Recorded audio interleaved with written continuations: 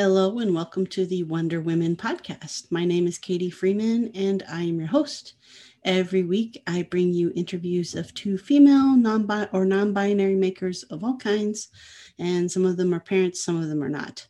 Today's guest is Sarah Marriage.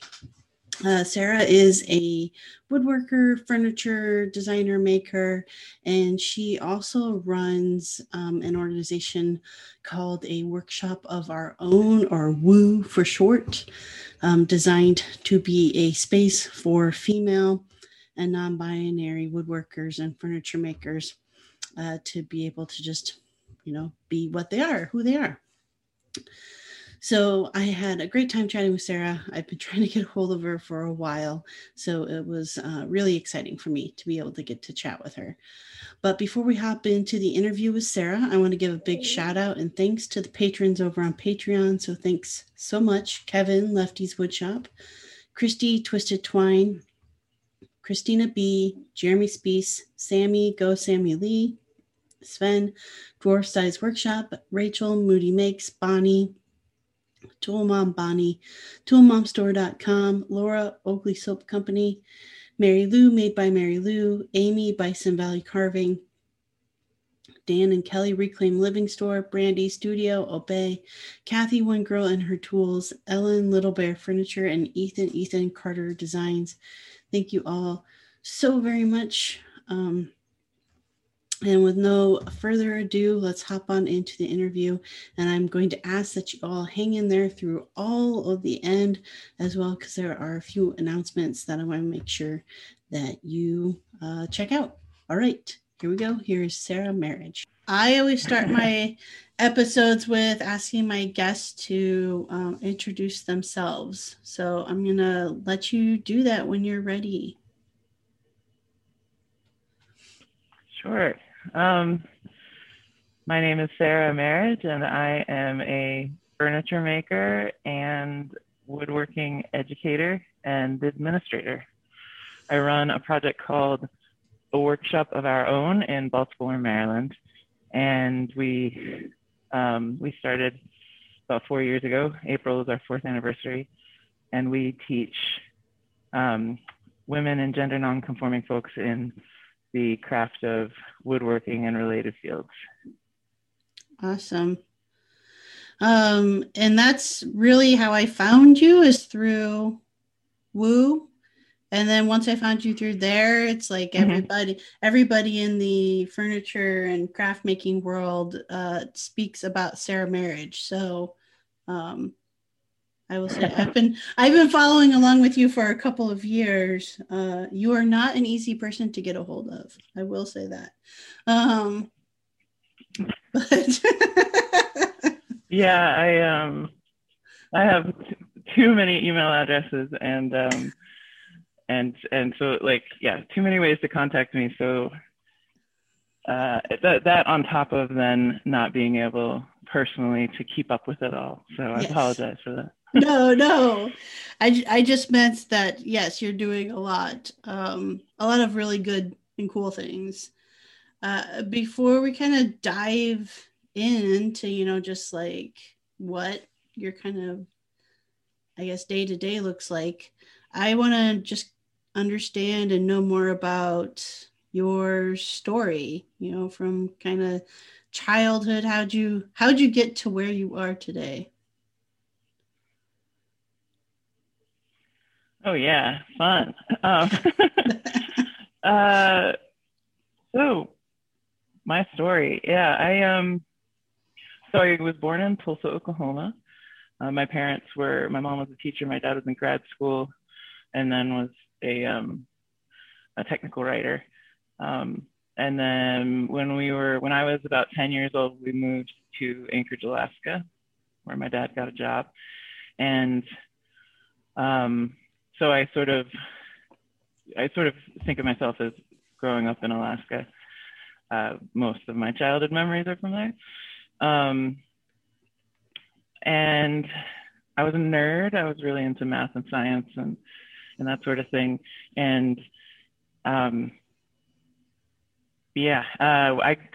always kind of liked making things and doing art and that sort of thing, but I was definitely more on a math science track. And I was excited to go to college somewhere. I was like, I'm going to get out of here. I'm going to go to the lower 48. So I worked hard at school to like get into, the best place I could get into. And I ended up going to Princeton University, where I bounced around in majors the first year and ended up in architecture. Studied architecture for a while, and I ended up dropping out of college. I went back to Alaska and worked in like IT for a few years in the oil patch, and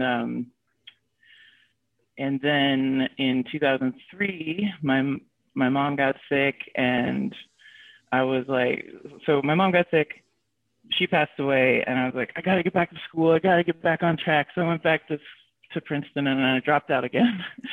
And the whole time kind of with this idea, well, the first time and the second time, my thought was, I love architecture, but what I'm really interested in is furniture and work that can be made on like a human scale, and that can be a little bit more, the process can be a little bit more controlled. I was a little, I was like 19 and concerned in like an overwhelming way with like all the complicated factors of what goes into making a building, and like how do you make sure that labor along every step is like ethically dealt with and materials are ethically sourced. And I was like, but furniture, furniture has a similar effect on people's lives in a fundamental way, and I could do that in a way that make furniture without it being involving too much of this sort of global economic system. Although, I mean, who makes my glue, right? So like, obviously you never have full control over these things, but that was sort of the idea that led me into furniture. And so I left school and was like, I'm going to be a furniture maker. And then different things happened in my life. I ended up walking dogs in New York City for a little bit. And then in that time, I had learned about the school, College of the Redwoods out in California. And I was like, I want to apply. I want to move to California, get residency and apply so I could get like state tuition and all that. And along the way, a friend of mine worked at this amazing structural engineering firm in Manhattan, and he was leaving, and he was like, you should apply for this job just in case you get it. And I was like, okay. So I applied, and then I worked there for 6 years instead of going and doing my furniture thing. So I was a drafter and project manager, and I worked in structural engineering in Manhattan for 6 years, working on really amazing projects. It was one of those things where, even though I knew that wasn't what I wanted to do with the rest of my life, it was an opportunity to be in a world that was like really fascinating to me, and really I could learn a lot about design. We were, my boss was this amazing engineer and thinker, and we were a small firm of like 12 people, and we worked on, the first project I worked on was like cleaning up drawings for the new Museum of Contemporary Art in Manhattan.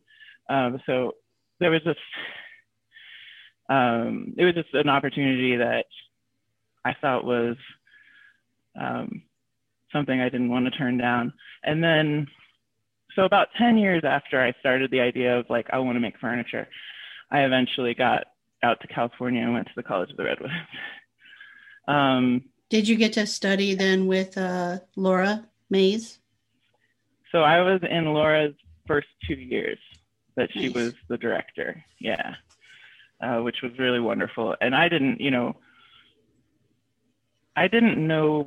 that much about the mythology around the school when I went out there. To be honest, like a funny detail I think is that when I arrived, I didn't even know that we went to school 6 days a week. Like I was like, oh wait, we go to school on Saturday. All right. So like I knew about like the work that came out of the school, and I knew I had read some of Kranov's books, the founder of the school, but I wasn't fully aware of like the I don't know, the mythology. I guess I already said that, but the mythology around the school and like the reputation in the woodworking field. I just saw it as a place where I would get like extreme fundamental education in this thing that like I came at from a design perspective, from architecture school and working in with making drawings about concrete and steel, and knowing that I really wanted to get as much like knowledge about wood and the technical stuff of craft jammed into my head as quickly as possible. Do you remember how you like discovered the College of the Redwoods? Yeah, it was an ad in Fine Woodworking magazine. Nice. I think it was like just a little ad, and I think it mentioned James Krenov, and so that's I don't remember exactly if I found his books through the school or if I had already read one of his books and then saw the ad that mentioned him. But the other way, so that's sort of like broad strokes. How did I get from, a kid playing on a dead end street in Oklahoma to going to school in furniture? But like sort of more specific, how did I start to learn about furniture making? The answer would be, when I first dropped out of college, I was like, I don't know how to source materials, like do what, I was interested in furniture as a concept, and I didn't know even what materials I wanted to use. And I figured wood was probably the most accessible for me, like metal, plastic, those things seemed like they would require a lot more and specialized tools and PPE that would require, maybe I couldn't do it in my garage or whatever. So I was like, okay, so I'll narrow it down to wood. But then like all I knew about was like Home Depot, so I started to go to this used bookstore and just like read everything I could about, just like old furniture making books. Mm-hmm. Yeah, that's kind of funny. That was like one of my first sources as well, was going to like the Half Price bookstore and perusing the like one shelf there was for like hobby woodworkers. Totally. I can imagine in my head exactly where that shelf is in Tidal Wave Books in Anchorage, Alaska. Yeah, exactly. Yeah, same here. I can still remember the spot in the bookstore. But yeah, that was my introduction, though I was still very like timid about it. I mean, I picked up project books and stuff, but I didn't actually attempt anything in those books. It still seemed pretty inaccessible, I guess, because of all the tools and everything that you have to have in order to do any of that work. Yeah, and then the specialized knowledge about those tools. Like I bought one of my parents' neighbors passed away, and they were selling all of his tools in his garage, and his wife was really kind to me and sold me stuff at a very low cost. So I had like my radial arm saw, and I had a router, and like a bunch of different tools that added together, Sarah Marriage today looks at and goes like, oh yeah, you can make furniture with that. Right. But like, you got to know so much about those tools. And when it comes to hand tools in particular, like some hand tools you can just use off the bat, you know, get a file carving chisel. They're usually good to go at first until they dull. I mean, you know, but like hand plane, that there's so much tuning up you have to do. And even if you watch, I mean, we didn't have YouTube videos on tuning up a hand plane back then, but even if you watch them today, I think if you come from this basis of like not having any knowledge about it, it's really hard. Yeah, it's really hard to pile on all of the layers of like understanding of like this very physical activity, and learn all of it from like a book or whatever. yeah, exactly. I mean, knowing what I know about the Krenov School and like Laura's program there, with your practice in making furniture now, do you predominantly use hand tools versus power tools? No, I do use hand tools a little bit. I love a hand plane, but when I first got out of the school, I stuck much more closely to sort of the methodology and sort of systems of what I learned at the Krenov School. But you know, as my years trying to make money progress and trying to figure out how to work with clients. I mean, working with clients is such a huge part of the job. If you work with clients, I mean, there are different ways of making, I, you know, started to learn to be faster, and sometimes using a hand tool is faster. Like that's the secret of the Krenov School and other places where you learn hand tools, is that, especially for one-off things where there's a large setup, if you were going to use a machine, being able to just very accurately and precisely do something with a hand tool in a few seconds really speeds you up. But if you're making 150 of the same thing, right? Sometimes, you know, and people aren't. You're making 150 of the same thing for people that don't want to pay a whole lot, who, even if you want to, you know, you might want everything you make to last 500 years and for people to hold on to it and give it to their grandchildren. But the fact of the matter is, in the world, like, that's not everything you make is going to be that way. And I feel like I just said something maybe controversial, but no.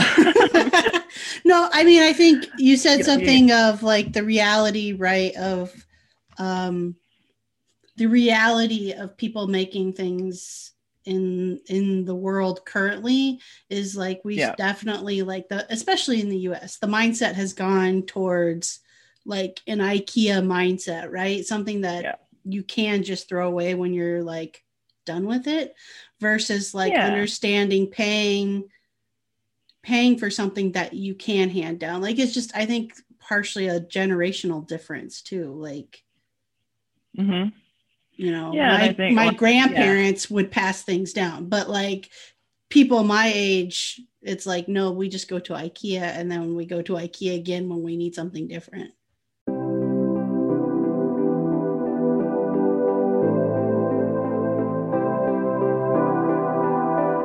Hi makers, today's episode is brought to you by ToolMomStore.com.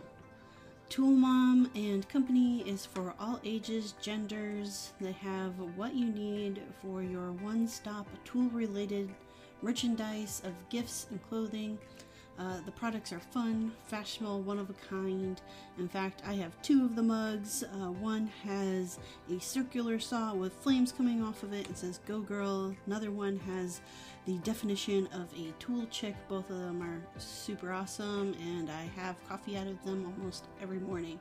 So check out toolmomstore.com or find them on Instagram at toolmombonnie. You can receive an extra 20% off at checkout by using the code MAKERMOM.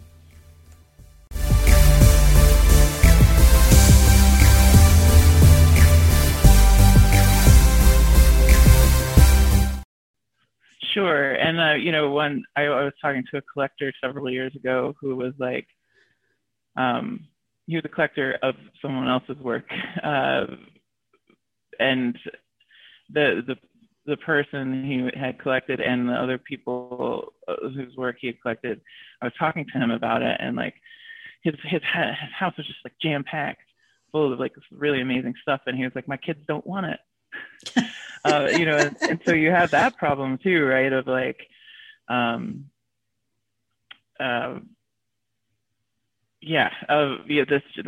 becomes a generational element. But I think you can also look, I mean, I'm sure there are people who could write theses on this, but like there's like these global economic forces of consumerism that have come up through so many different parts of our lives. So like, why is there a generational difference? Because of like so many different things. And you've got your HGTV shows promoting like change your room every month or whatever, and you've got your you have this like economic drive to keep the economies going of like, once you buy something, you have to buy something again, right? And I don't know the answer to that. It's just sort of like how it is, and how do you fit in as a maker in that world is a question we all deal with. Yeah. So, I mean, around that, like you go, you learn how to make furniture, this I guess, dream you've had for 10 years, you get there, you get through the program. What's the dream from there? Is the dream to make custom pieces of furniture, and that's like what you do every day? That's your living? I mean, that was kind of my dream. When I went into the school, my dream was more, I think, an idea of like small manufacture, like small scale design. So like I would learn how to make it. I could make a few of them. I'd create like lines of furniture, that sort of thing. But then when I went to school, I learned so much more than I expected, just because, what I always tell my students is like, you don't know what you don't know, right? Like you don't know the depths of what it is that you don't know because you don't know it. Like it's a sort of a tautology, but it's important to think about, I think, sometimes for students, like you have to be open to learning more than what you're expecting to learn. And so at school, I became much more sensitive to like just the beauty of the craft and like what it was like to work with wood and the different woods, and like just that whole Crenovian idea of like I forget, I can't get his quote exactly right, but it's like a piece of furniture isn't just like lovely boards put together, but it's a measurable portion of an honest craftsperson's life, right? So I was skewed a little bit closer, a little more towards like studio furniture or like one-off client to artist or craftsperson making when I graduated, as opposed to thinking about like having that sort of small manufacturing mindset. And when I first got out of school, one of my pieces got into this like important storied gallery, and so that felt like a real success. It sold right away, and I was like, okay, I'm on this track now. I can work with this. But then the gallery closed like 3 months later because it was like the folks wanted to retire and their heyday was in the, the 90s or whatever. And that was, so then you always have to constantly pivot in this business, especially if you're an individual, well, at any level, I think in this day and age, you're just constantly pivoting to make your furniture business work. Yeah. So I guess where and when did it become more, did you become more than a furniture maker and get into creating, Woo? Well, I was looking for a new studio space. I was, I had just like won a bandsaw in a People's Choice competition through the Furniture Society at ICFF, International Contemporary Furniture Fair. And that in and of itself was like if you look at like the course of your life, like that's not the biggest thing in the world or like the most pivotal moment, but like for me it just was like this moment when like my brain clicked to like, oh wait, you could have your own shop. Like, you have this bandsaw coming, you could do this, you could build your own shop.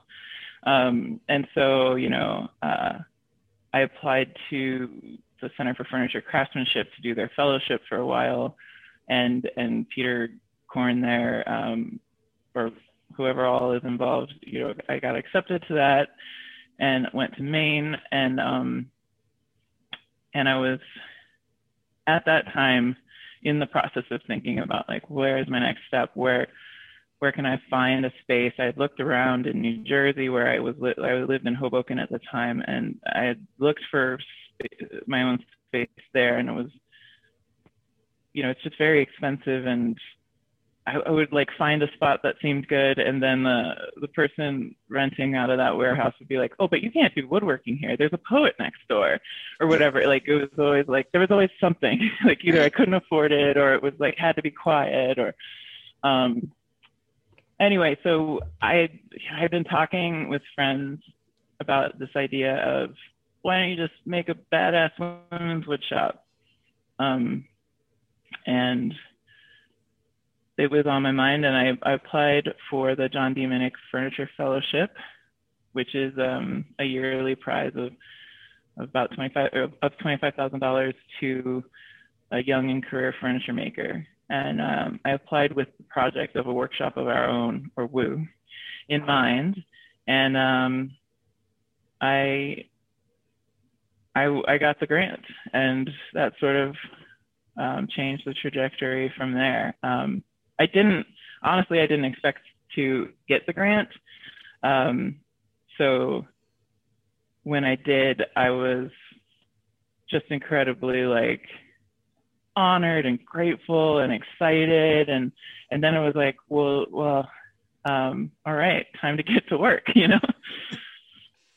So I want to, I guess, ask real quick, like, were you being, up to this point, were you being successful in having your own furniture business? I was like, I didn't have the furniture line that I'd been thinking of, and I wasn't like, my gallery had closed, so I wasn't selling there. So I had switched to, I made a lot of baby rattles. So I was making baby rattles and selling those. Sometimes you just got to find that product that people will do. And I would pick up some work from my shop mates. So like dovetails they didn't want to cut or whatever, that sort of thing. So no, I guess I wasn't making furniture, like capital F furniture. Right. with with a regularity. I was really, really kind of diversifying just trying to get, I was hustling, right? I was like trying to get a payment from I was doing woodworking, but it wasn't like I was like able to focus specifically on making furniture. Yeah, I was doing repairs. I was, anything that came in the door.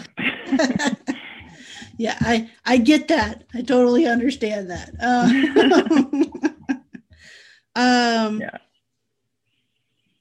So when, Workshop of Our Own, it's coming on scene. Mm-hmm. What was important about creating that space for you? Well,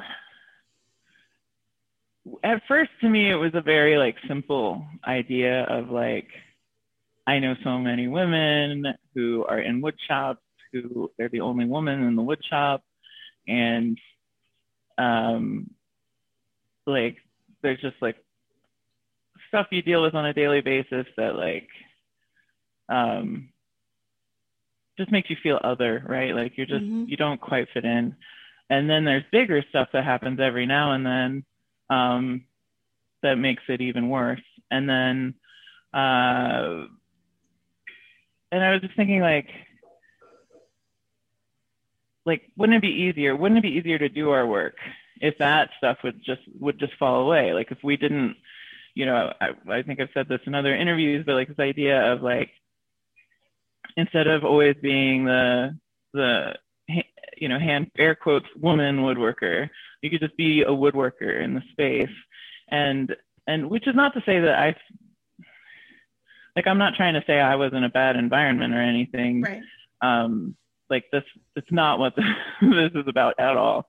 It's more just about like all of these women I would talk to, and me just feeling like, if you were, if that could just fall away, things would be easier and we could just get shit done, And so I thought it would be a really simple thing of like building a small, well, maybe not small, but like a cooperative shop where it would be similar to other shops I had been in, where everybody pays a little rent and you cover the cost for each other, or you cover the cost of the major overhead together, and you're running your businesses. And then we could have some education on top of that. We could have some classes on the weekends for women and stuff. But the minute I sort of made it a public idea and started to promote it was the moment it just started to transform into what it is today, which is mostly a project for about education and providing a space in which people can learn beginning to advanced woodworking in an environment where like I was just saying, that like the idea of like your gender and stuff is like falls away and is not a cloak that you're wearing constantly and having to like think about and be treated differently and that sort of thing. And like the number of people that reached out to us right from the beginning, about like people all over the country who would just email or message on Instagram, like, I just heard about your project. I work in a wood shop. I'm the only woman here. And it just like makes me happy that you guys exist. I mean, those like emails will just bring you to tears, and there's a lot of them. And so the project really went away from this idea. We kept the idea of having like studio space available for like 3 years, but now with COVID and with the reorganizing of the organization to grow and be stronger, we've pivoted to being just like entirely about education, because that really seems to be the need and the call from folks everywhere. Mm-hmm.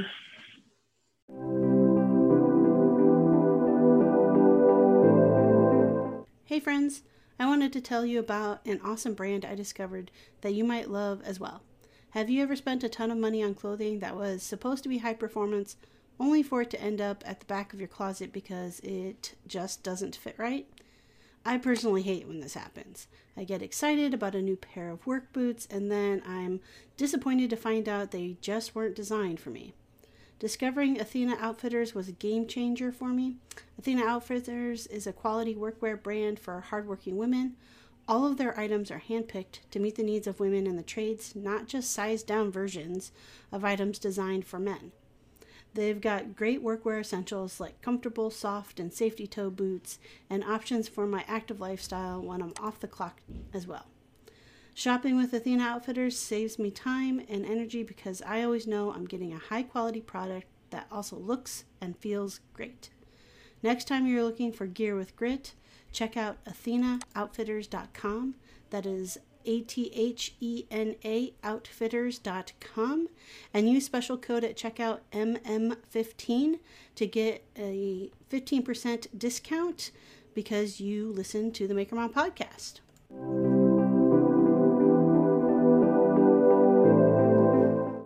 Yeah, so I mean, now because of pre-COVID, were you guys offering any of the virtual classes you're doing right now? No, that all happened post-COVID. Yeah, or I always feel like that's tricky because we're not quite post, but post onset right. of COVID. Right. Yeah. Do you think that's gonna stay once? Oh yes, we're absolutely. Past This COVID? is it's really an exciting format, and it's really heartening for me and for the people who work on the project, but also I think for folks, or at least a portion of the folks that come to classes, to see like other people out in the world. I know I didn't actually talk to them personally, but our education coordinator, Morgan, mentioned that there were 2 women in, I believe, Idaho, but a state that's not Maryland, who were like, well, we saw each other in the class and didn't realize there were other women in our area that did this, and they like met through Woo, and that's like a really exciting thing, Yeah. And you have such an amazing lineup of people to come. There's amazing teach. people out there. Yeah. Yeah, I know. I really need to like hop on Laura's chair class, because that's the one project I've been avoiding, but I want to do this year is make a chair. Yeah. Nice. Yeah, it's so good. Her lecture is so good. I will watch it over and over and over again. Laura's amazing. 2 years with her was like so great to be able to have that. Yeah, not gonna lie, I'm a little jealous of it, because she does amazing work. So as you're bringing Woo forward, moving that forward, what's the dream now?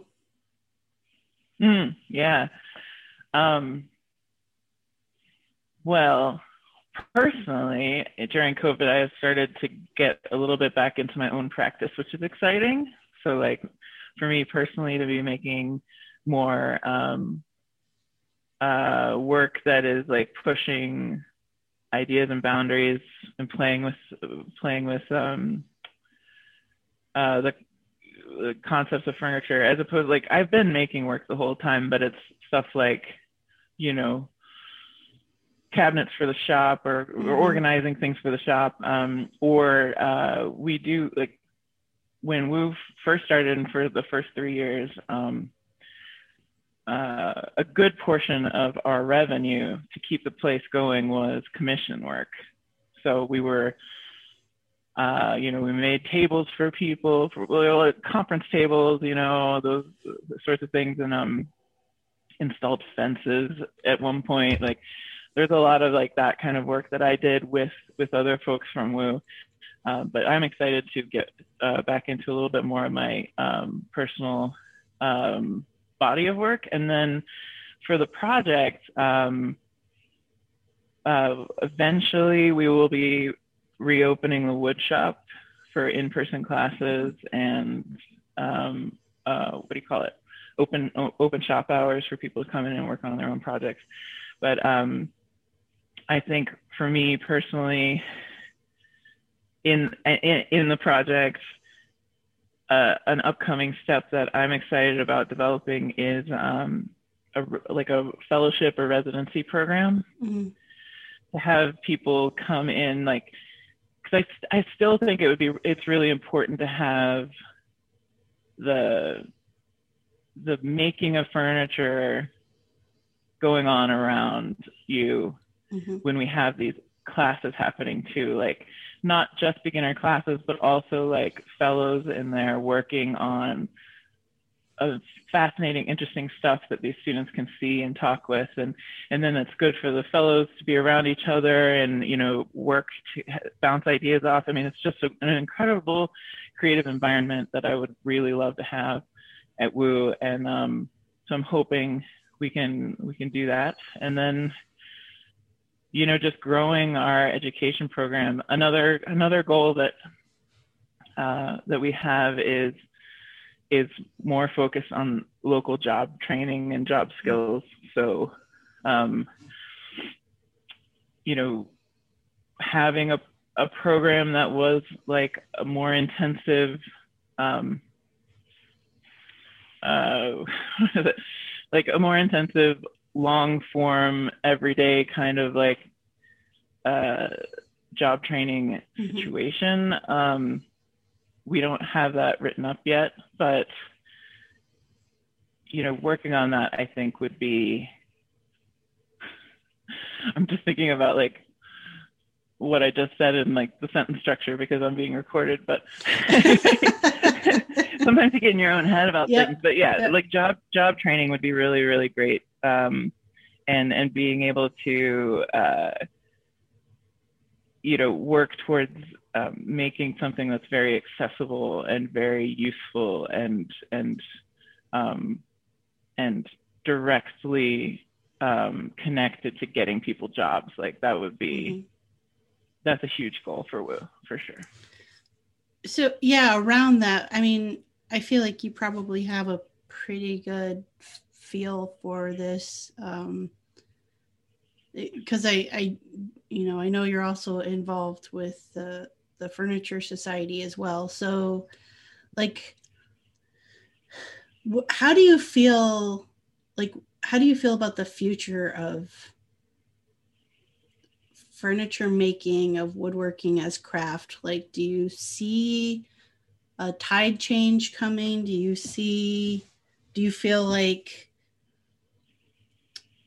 you know, that consumerism we talked about before is maybe changing a bit? Well, I mean, I think probably the biggest economic and like massive, the biggest thing on the horizon that will majorly affect our lives, I think, is climate change. So, how that will affect like the way people buy things, I don't know. Like, mm-hmm. like it's such a big question. I think as far as like woodworking trends, I think these things, they come and go, they're cyclical. You can see people writing about this same question, you know, 200 years ago. Right. So, you know, I think that there will probably, at least in our lifetimes, always be people making furniture. And whether like where the next trend is coming from or going, you know, I think there will continue to be and be like an amplified focus on sustainability and and trying to save our planet. Right. Do you feel like the definition or what people think a woodworker looks like is changing? Yeah, I mean, I think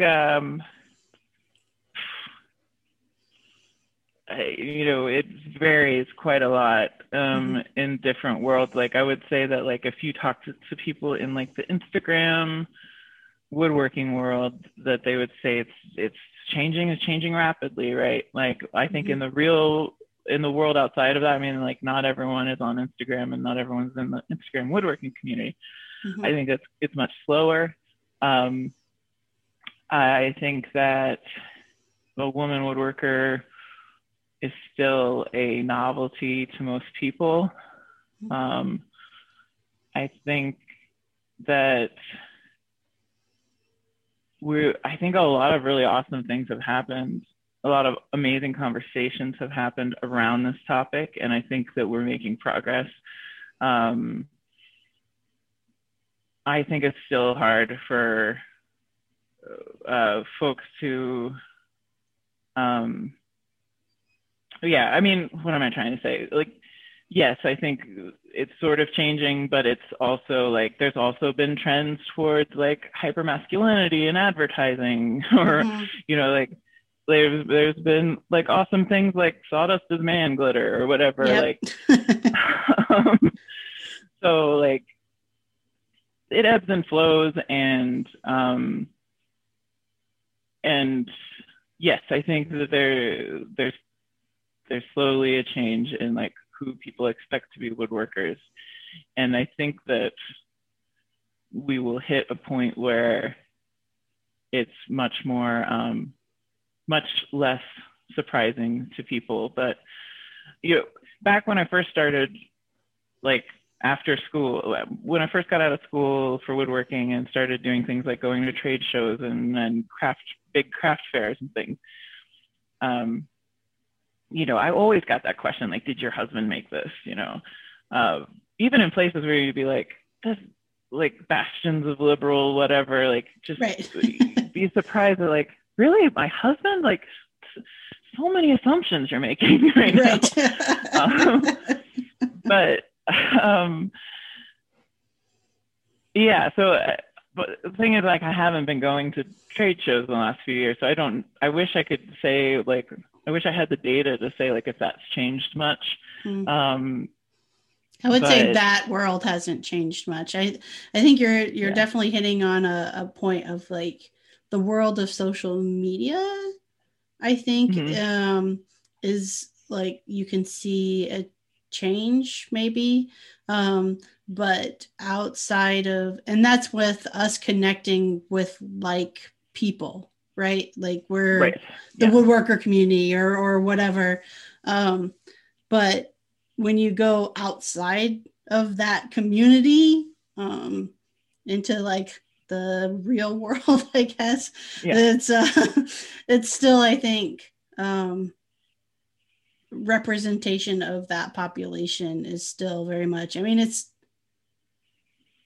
I still get, if I'm asked or I say that I, do woodworking, I still get like, really? Like, or if I say I make furniture, it's usually an assumption that I'm like flipping pieces that I bought, it's not like something I couldn't possibly make it from hand, basically, make it from scratch. So I think that's like a general population. That's not people within the craft itself.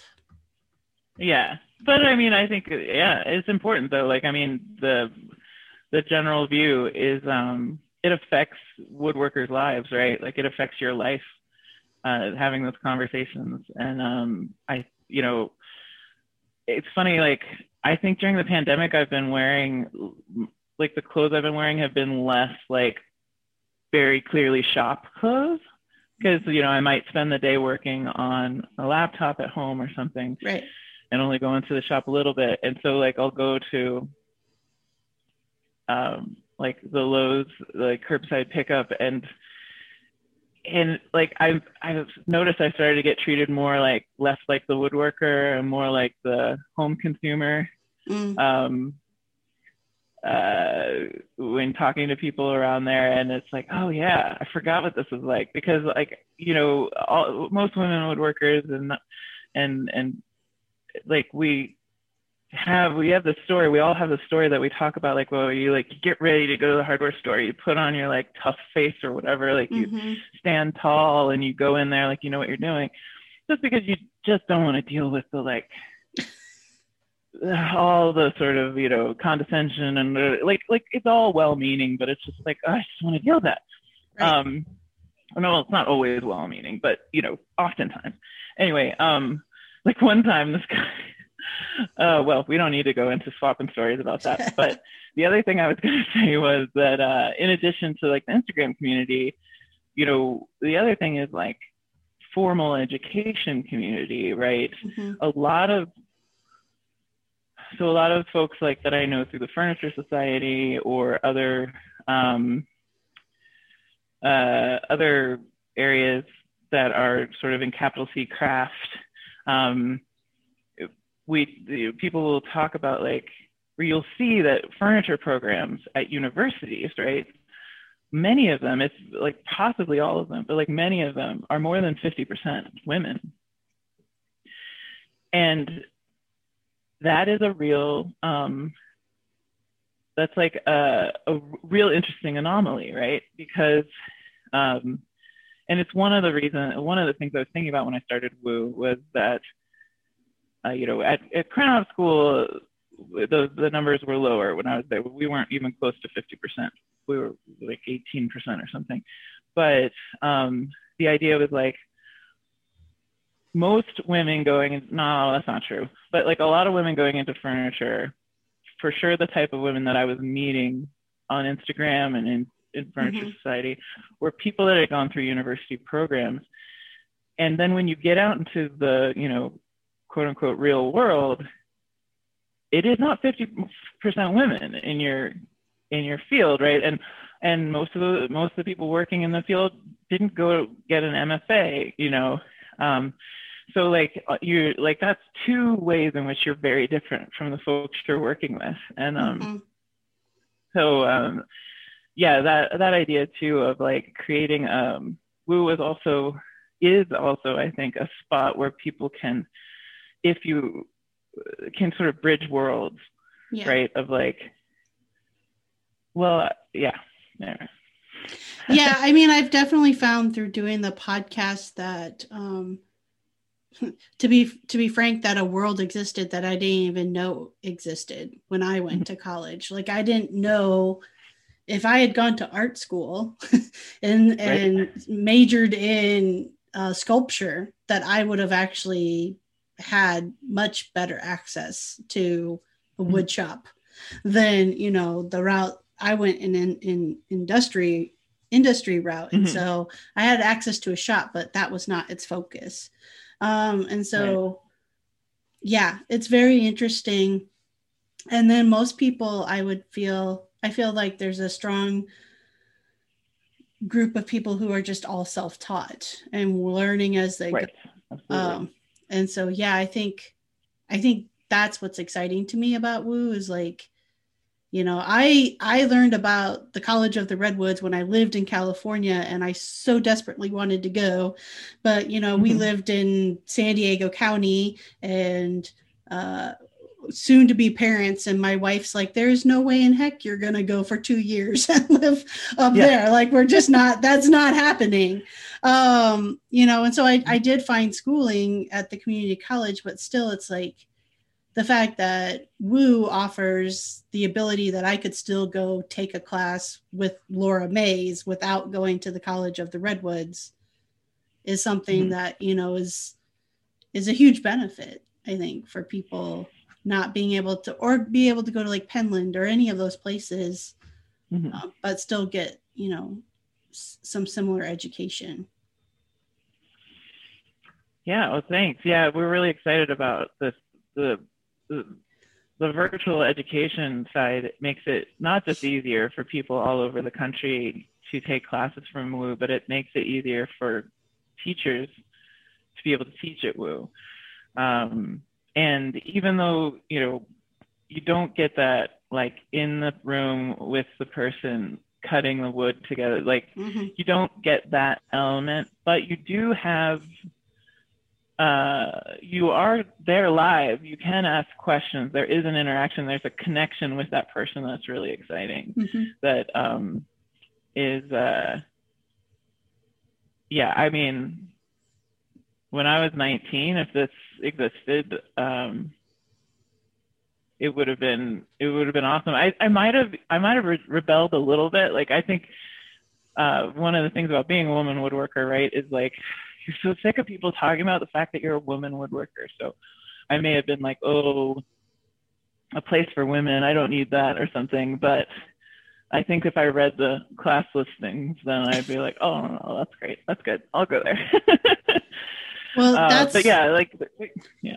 That's what's funny about, I mean, that was a conversation I had with Laura when she was on the podcast. And that was like actually how she got started with the kind of the making a seat at the table project. And in the book was that question that Deirdre had asked her, right, about being a woman woodworker. And Laura's response was like, I'm so sick of people asking me about what it's like to be a woman woodworker. But it does play a role in the sense that every part of our identity, I think, plays into how we create. Just like, I mean, a man's identity plays into how he creates, whether he would classify it as that or not. But I think, yeah, to get to a point where you can be just a woodworker, sometimes I wonder if that's removing something from your story. I mean, I think that, you know, you can have both. Like, you can be just a woodworker and then learning that the person, like, maybe that adds an element to learn more. The more you learn about a person's story, the more that it enriches your understanding of the object, you know. Yeah, I mean, I've had a lot of people ask, like, what's different? Like, so what do you have to do at WU to teach women? Like, what's the difference between women education and regular education? And it's like, no, it's not, like, we don't teach differently. I mean, maybe we have like rules, like you don't touch students and things like that, which is not to say that other institutions don't have that, but like we specifically talk about, like, never take a tool from a student, never grab a student's project. And so there are certain things that we've learned from being in educational environments that we've said, like, well, we want to make sure this doesn't happen, but it's not because, like, that would be beneficial to a man if they were in an environment, like, to don't take that student's project or but yeah, so like it's really more about like having the stigma of being different removed, and like you know, not being watched like you're gonna, like, just watched more than other people, you know, judged in a different way, like whether intentionally or not. It's just nice to have that. Yeah, one of the things that I have said over and over again, I think Meg Bai was the first person I said this to. We were in Chicago at SOFA, and I was like, yeah, I mean, I worked so hard. I was working so hard to not make my career about being a quote unquote woman woodworker, that I just ended up making my entire life about it. You know? Because when I first started out, it's, you know, I think you've probably heard this over and over again, but like, I didn't think of myself that way, right? Like, I was like interested in making furniture.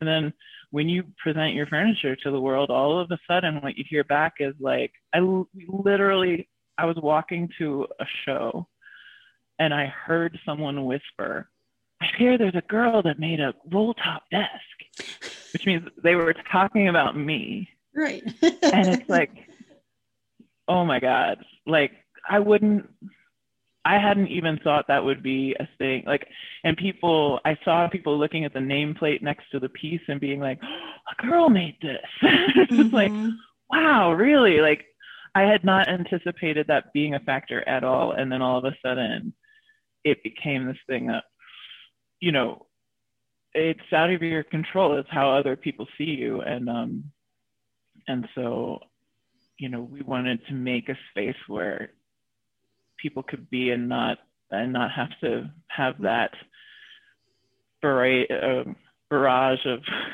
of commentary thrown at them constantly. Yeah, I think it depends on where it's coming from too, right? Like, yeah, I might see something at a show and say, a woman made that, and I mean it in the sense of like pride. Like, this is something, this is somebody who's from my tribe that made this, you know, beautiful thing. And I could see it in the eyes of like I see it through the eyes of my kids, especially my daughter. When we see something, I mean, it's less and less the older they get, just because, I mean, mom's a woodworker, so it becomes less of a novelty type thing. But, you know, when we go to like an art museum or something and we see a piece of furniture or sculpture, and we're talking about like, you know, we say the name and just my daughter being like, oh, a woman made that. That's really cool. Like, just I guess the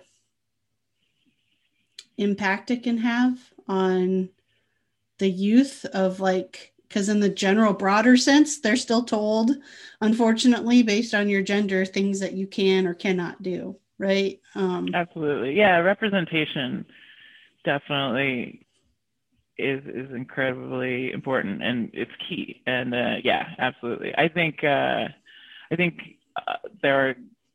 was just being naive when I first started out, of like just not realizing that was going to be a thing, and then it was. And then, yeah, you just have to adjust, and yeah, I agree. I think it's important to have that representation and have people of all kinds being, you know, their work being shown. And, you know, and I think it's important for folks anyone who feels like itchy about that, like anyone who's like, I don't know if I agree with that, to just remember that like people have been excluded, like people have been excluded because of this, not because their work wasn't as good. Right. So like across all kinds of things outside of just gender, right? Like people have been excluded based on the color of their skin, based on their gender identity, based on their sexuality, like all of those things. Yeah, and it all like is a feedback loop of then, and the kids, you know, and then people believe they can't do it, and then it's not, you know, so yeah, it's super important to have those things available, or have things be seen. That's one of the bullet points of the mission of WU, is to amplify voices and get, you know, like we're going to be launching a lecture series soon that would be like a free for everyone, all genders, and with the speakers being women and non-binary folks, and you know, with the idea of like you know, the amplification of these voices, like to it's like not just silo ourselves in this, like it's great to have a safe space, but we also want to scream to the roof, off the rooftops, you know, scream to everyone, like look at look at us, look at this work, look at this amazing stuff, and make sure that we're promoting that in the larger world, because like honestly, you know, we are an organization that is trying to make ourselves obsolete. Right. Yep, absolutely. Well, Sarah, we're at the end of our time together. So I wanna give you a chance to let people know how they can find you, find your work, find your projects you're working on. Well, my name is Sarah Marriage, just like love and marriage. You can find me at aworkshopofourOwn.com is the website or sarahmarriage.com is my personal work website. On Instagram, we've got at Sarah_marriage and at A Workshop of Our Own. You can also follow Romeo the Shop Cat at Romeo the Shop Cat. I do believe I follow Romeo as well. Oh, good. Yes. He is the best. Very sweet little guy with a bow tie. And he loves everyone who comes into the shop. So his name, which came from the shelter, was appropriate. Yeah, that's probably social media is a good way to get in touch with me or learn more about Woo. Yeah. Awesome. Well, thanks. We've got some great classes coming up. Sorry. You do have some great classes coming up. Be sure to check out the workshops page at aworkshopofourOwn.com. Yeah, should be good. I'll be teaching again. I teach about once a quarter, so you can also look out for those classes. Awesome. Well, thanks, Sarah, for chatting with me today. Yeah, thank you for having me. This is so nice. Yeah. And this is Pippi. Hi, Pippi. Okay, so again, that was Sarah Marriage, and I will include the links on how you can follow along with her in the show notes for today's episode. You can also find those links in the description on whatever podcast app you're listening on, or if you're watching this on YouTube, just check out the description down below, and you'll find the links on how you can follow along with her. All right, so today marks the official first episode of the podcast, switching from the Maker Mom podcast to full-on Wonder Women podcast. So thank you all for your support and having that happen. And I want to just reassure you again that nothing's really going to change. I'm going to continue to do 2 interviews a week, have 2 episodes a week with female and non-binary makers. And some of those makers will be moms and some of them won't. I'm just going to care less on whether a mom episode falls on a Wednesday or a Friday and Wonder Woman falls on a Wednesday or Friday. Any of that is just going to go in the flow and order of the interviews being done. So really no big change to you. You will see a change, however, just in the name. So if you're searching for the podcast on a podcast app, you'll just need to search for Wonder Women Podcast now instead of Maker Mom Podcast. You'll also see the change has already been made on Instagram. So if you want to follow along over there, it's just at Wonder Women Pod, Pod at the end there. So you can check out and follow along over there. Patreon, that is still set up as Maker Mom Podcast, but that will be being changed as well. So if you are not a current subscriber, please hit subscribe, like, comment. Head on over to iTunes, leave a 5-star review. All of that is fantastic. Head over to Patreon, look at joining the tribe over there. All of that helps to support producing 2 episodes a week every week. And I do so very much appreciate all of the support from the patrons over there now.